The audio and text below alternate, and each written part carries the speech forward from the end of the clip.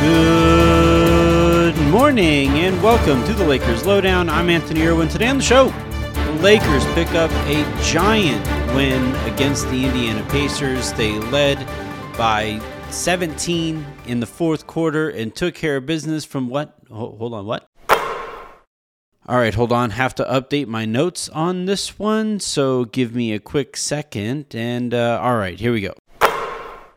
So the Lakers lose to the Indiana Pacers 116-115 at home. This is an absolutely devastating loss, not just because of the way that the Lakers lost and not just because of the momentum that they had been building, but also because of the stretch out ahead of them.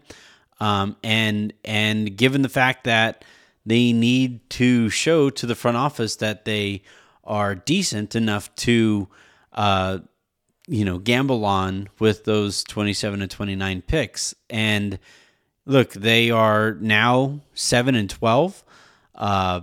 Could very easily be 7-13 after a game against Portland. And then from there, the schedule is just brutal. They go east, right? So they go to Milwaukee. They go at Washington, okay. At Cleveland, okay. At Toronto, I don't like that matchup because of Toronto's size. And then at Philadelphia, now with Embiid back and healthy, before finishing with Detroit on the road and then coming back home to face Boston before this December 15th new trade deadline that the Lakers are reportedly looking at. This is just, again, I know that it's one game and I know it's one of 82 and all of that stuff, but that was a devastating loss. That's as devastating a loss as you could possibly have at this stage of a season. And doing so in that way, when you had that kind of a lead with the amount of experience on this roster, there's just no excuse for losing this one. So I think if you want more micro analysis of the game, Raj and I got into that on the Post Game Spaces show that is on this feed as you were listening to this. A couple quick notes there. So I think overall the onus on this one falls on LeBron. If I had to divvy out the most blame for this one, I think in that kind of a game where the Lakers have that kind of a lead, he has to take some leadership there and demand the basketball and demand that Anthony Davis touch the basketball and demand that the game slow down in a way that allows the Lakers to just kind of grind it out if absolutely need be. He did not do that. And Darvin Ham is taking some accountability for it, which is good to hear. But when you have that much experience as you have with LeBron and AD and Russ, there's no excuse for losing this game when that's your leadership on the court. Someone at some point in there needed to be the adult in the fourth quarter, and nobody really stepped up. And that's really kind of what defined the Lakers in losing this one. Now, on a more macro level, I know that the backdrop to this entire season to this point has been the Lakers and specifically LeBron and AD trying to prove to the front office that they are worth gambling on moving forward. And I know that this front office is pretty clearly doing whatever they can to find whatever excuse they can find not to use that 27 and 29 pick. But what I saw for the vast majority of this game was the Lakers being the better team. And what I have seen to this point this season has been the Lakers having a few guys who I think are worth gambling on. Most specifically, Anthony Davis and even this kind of diminished version of LeBron. Now, if the Lakers think that at this stage of his career, he just doesn't have it anymore, then that's a conversation that they need to have in a very honest way with LeBron. And maybe he chooses to prove them wrong somewhere else. But if the Lakers keep on doing this whole dance of, well, we wanted to see 20 games in, Now we want to see at December 15th, and then we want to see after the holiday, and then we want to see after the trade deadline. And oh, look at that. We don't have any more opportunities to trade Russell Westbrook. I guess we're just going to have cap space. And ooh, wouldn't you know it? We are avoiding the repeater tax. Oh man, that's a fun coincidence. If that is indeed how this is going to go, then the last two seasons, and this season in particular, last season when you have LeBron and AD miss as much time as they have, whatever, that season's just going to be lost. But this year, AD has only missed the 2 games, and he has looked spectacular in the ones that he's played in. And LeBron, yeah, he's missed a handful of games to this point this year, but he and AD have already combined to play for 284 minutes together to this point in the season, and you know, they are carrying a negative 3.8 net rating in that span.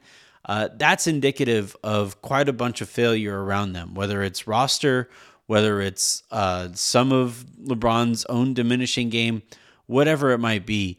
The whole point of having LeBron and AD on your roster is to optimize those guys, and the Lakers have failed that spectacularly since winning that championship and have only themselves to blame for it.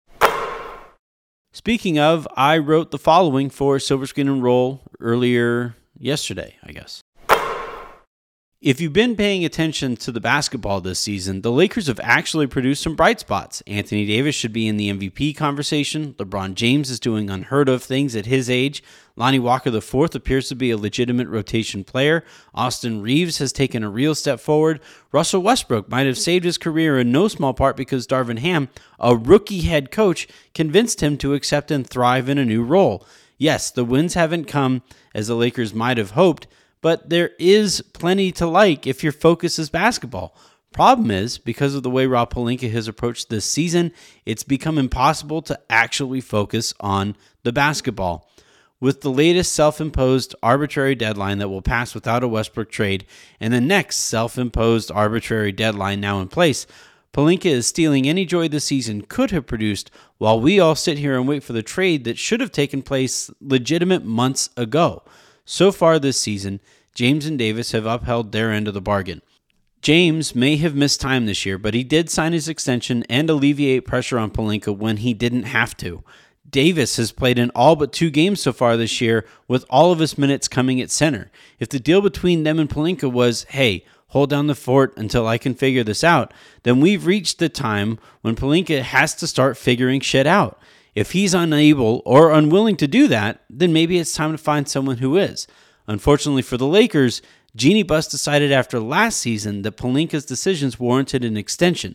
In a surprise to no one, as he escaped any accountability for his role in the most frustrating season in Lakers history, he is once again making those same mistakes and might be risking yet another similarly brutal campaign.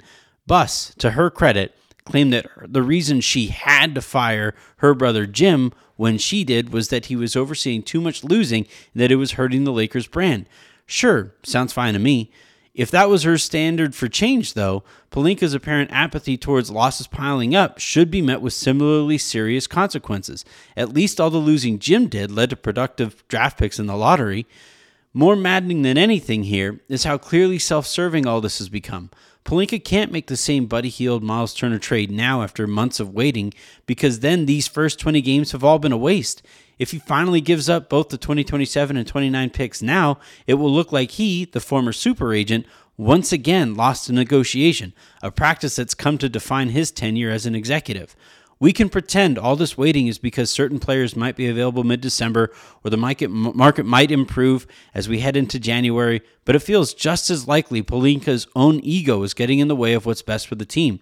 If that's the case, then we can add that to the stunningly long list of reasons he isn't fit for this job. Swallowing one's ego for the betterment of everyone around them is a tough decision. Firing a close friend after they show they're in over their head is daunting. But so is what they're asking of Ham, James, Davis, and even Westbrook. And they've done their part. At some point, either Buss or Pelinka will have to hold true to their promises. Until they do, we'll all be stuck focusing more on the trade machine than we are on the basketball. All right, that's going to do it for this episode of the Lakers Lowdown podcast. Again, make sure you check out the conversation Raj and I had following last night's debacle. And then if you want to be in a better mood, make sure you check out the conversation I had with Lee Ellis, formerly of No Dunks Inc., about the new project that he left No Dunks Inc. to do. It's a fascinating conversation. It's an incredible project that he's working on. So I want you guys to listen to that conversation as well. So until the next time I talk to you guys, which should be in a few hours or so, with Harrison, I'm Anthony Irwin, saying have a good one.